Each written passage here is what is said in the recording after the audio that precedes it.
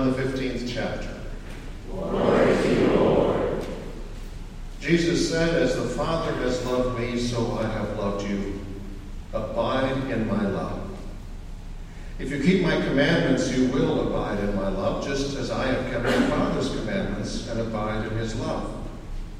I have said these things to you so that my joy may be in you, and that your joy may be complete.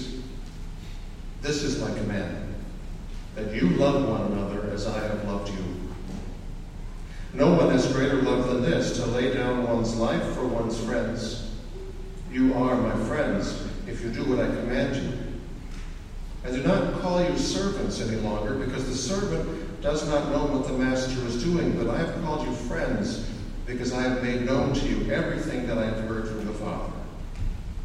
You did not choose me, but I chose you, and I appointed you to go and bear fruit, fruit that will last, so that the Father will give you whatever you ask in my name. I'm giving you these commands so that you may love one another." The Gospel of the Lord.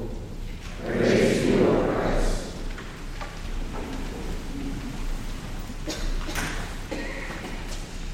Sisters and brothers, grace be unto you, and peace from God our Father and from our Lord and Savior Jesus the Christ. Amen.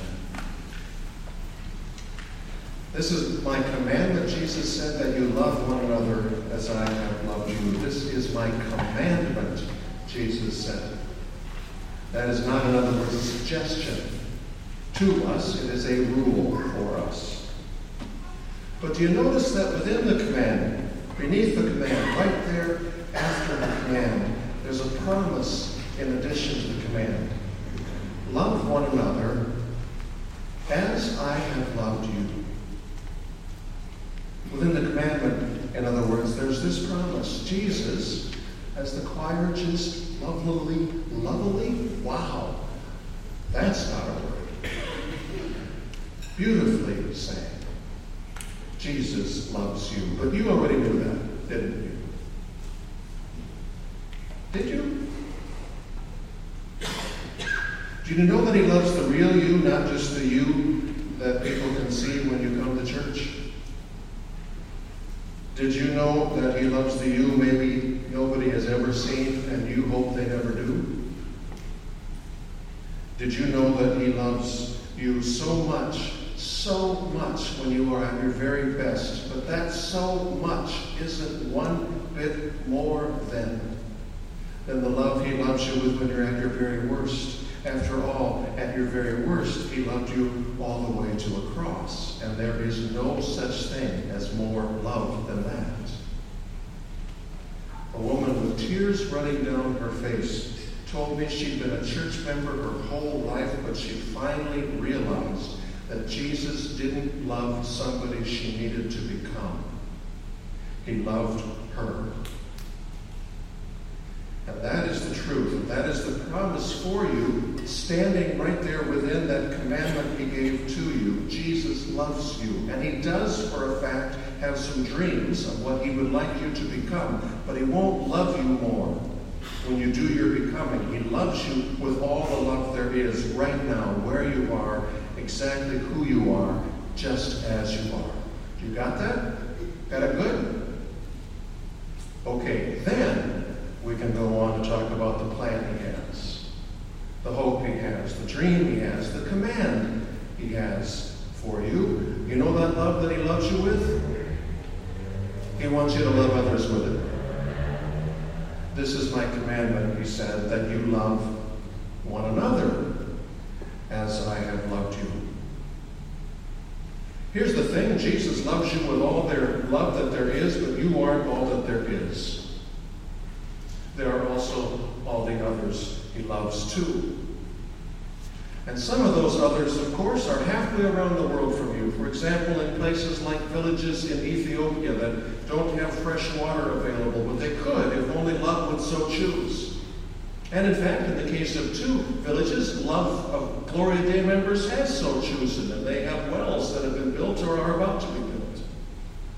But too, of course, there are others of those others whom Jesus loves who aren't across the world. They are across town from you, or across the road from you, or just across the room from you, or just across this room from you, or just across your office or classroom from you, or just across the couch in your family room from you. Love one another, Jesus says, as I have loved you. Love one another, Jesus said, as I have loved you. That "as" leads to a really important question that's not a rhetorical question. If the kind of love we're called to and commanded to love one another with is supposed to be like the love that Jesus loves us with, then here's the question: what is that kind of love like? What is Jesus' kind of love like?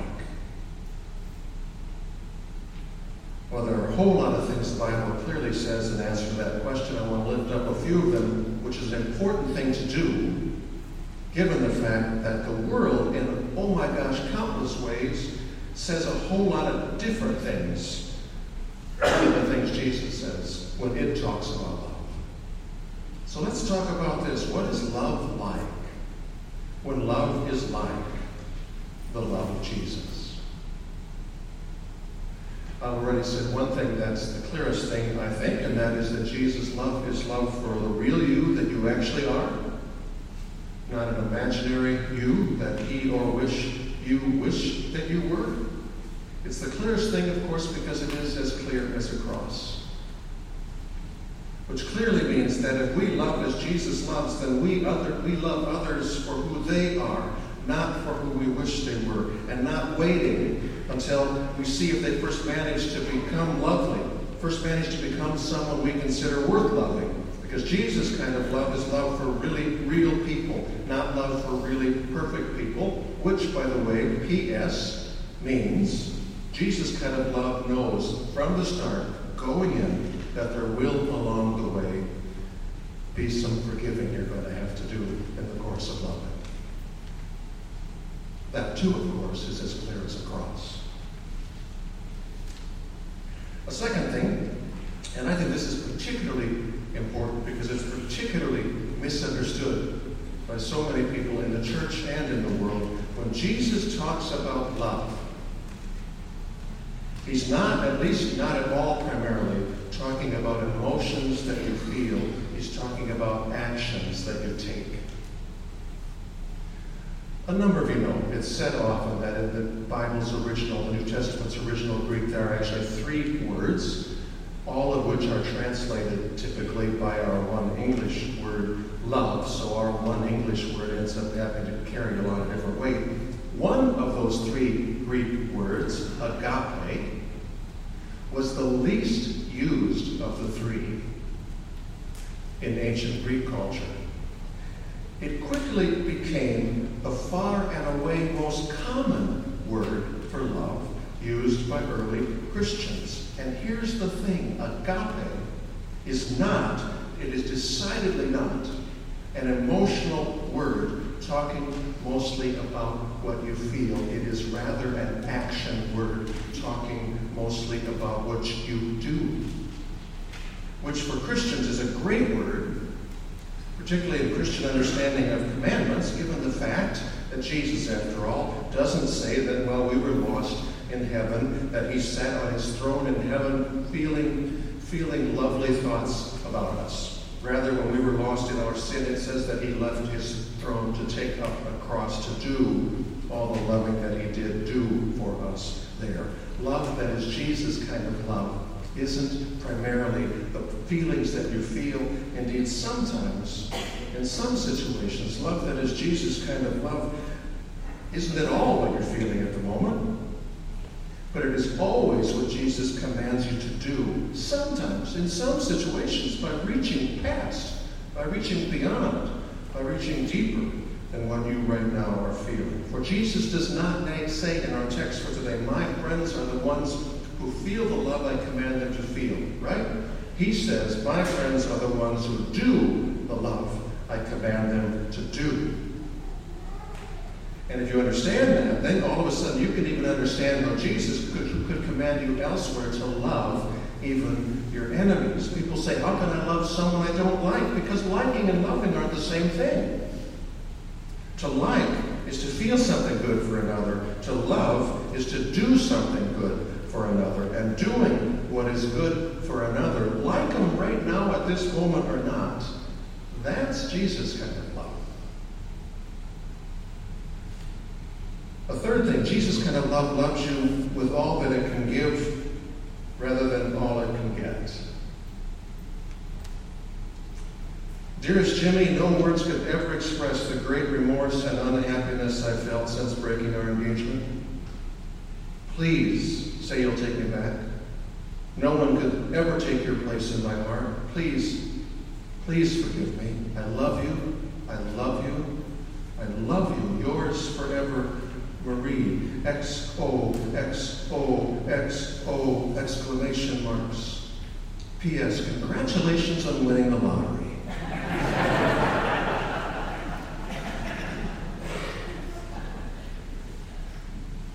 To love or to give only for the sake of what I think I will get back for the loving and the giving isn't loving or giving at all. It's just a you scratch my back, I'll scratch yours, swap meet. Jesus' kind of love, again, seen absolutely clearly on a cross, loves with all that it can give for others rather than loving for all it can manipulatively get from others. Another thing, Jesus' kind of love is sacrificial love. That means it does the loving even when doing the loving costs something. I think of those who've taken an unpopular stand for the sake of doing what is loving, only to have others take a stand against them because of it. Sometimes what love costs you is some popularity in some circles.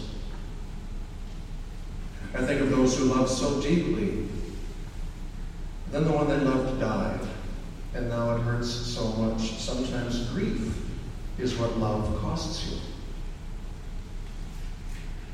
I think of those who made themselves vulnerable, opened the deepest places in their hearts wide open for the sake of love, only to have someone take advantage of the deep openness they shared. Sometimes a wounded heart is what love costs you.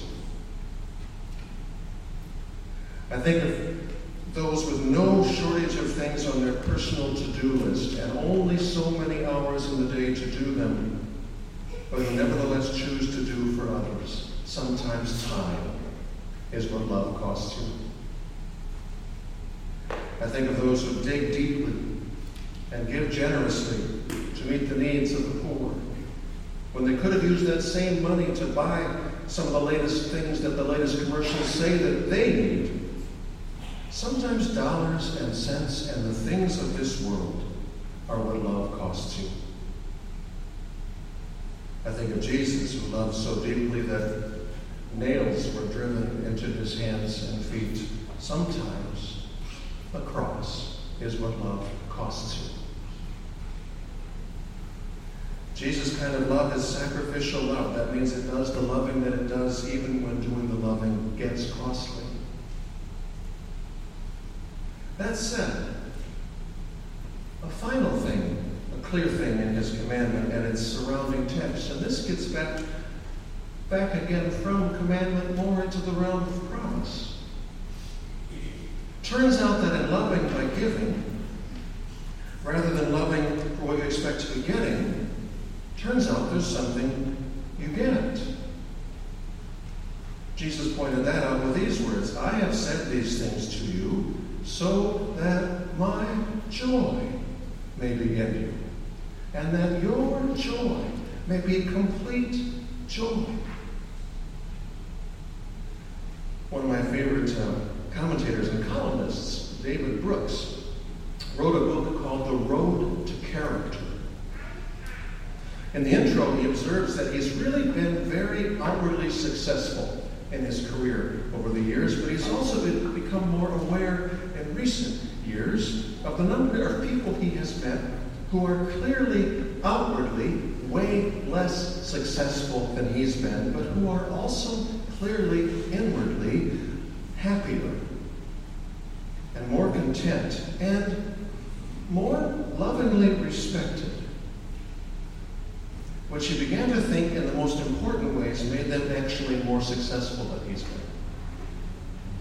He started studying and thinking about and reading about and talking to, if he could, people like that, which led him to the conclusion which led him to write his book. Here's my paraphrased version of that conclusion.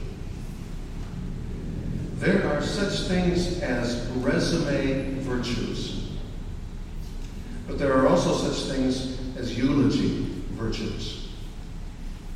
Resume virtues, he says, are the things you put on your resume, and they give you a good job and external success. Eulogy virtues, on the other hand, he says, are the things that get talked about at your funeral.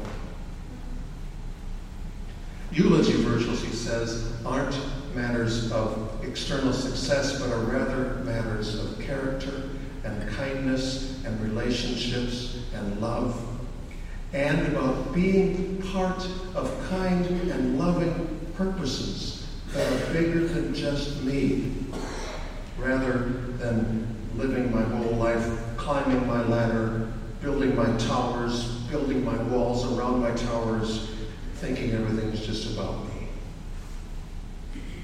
I have seen, you have too, right? Again and again and again, exactly what he's talking about. Resume virtues. External accomplishments are fine for what they're worth.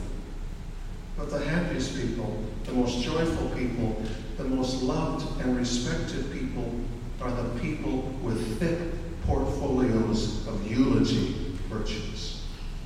And the most virtuous of all being their love.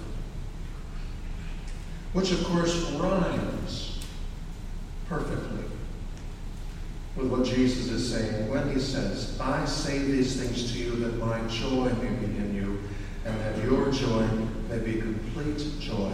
This is my commandment, love one another as I have loved you. Love one another as Jesus has loved you. Jesus does love you, the real you, not the fake one. Love one another as Jesus has loved you. Jesus does love you, but he doesn't love only you. But when he loved his brothers, to be loved with his love by you. Love one another as Jesus has loved you. Love others in the world, in other words, but don't let the world do the defining of what love is. Love with love that is Jesus kind of love, which precisely because it's trying not to get you anything at all, will get you things that aren't things at all, but are rather the things like joy and a portfolio rich with eulogy virtues, which not money, but only love can buy. A closing thought. If we discovered that we had 5 minutes left on this earth, wireless networks all over the earth would be jammed by people calling others to tell them that they love them. A closing question. Why on earth wait until the last 5 minutes? A closing word from Jesus. This is my commandment. Love one another as I have loved you, that your joy may be complete joy, not for 5 minutes, but for a lifetime. In fact, for forever.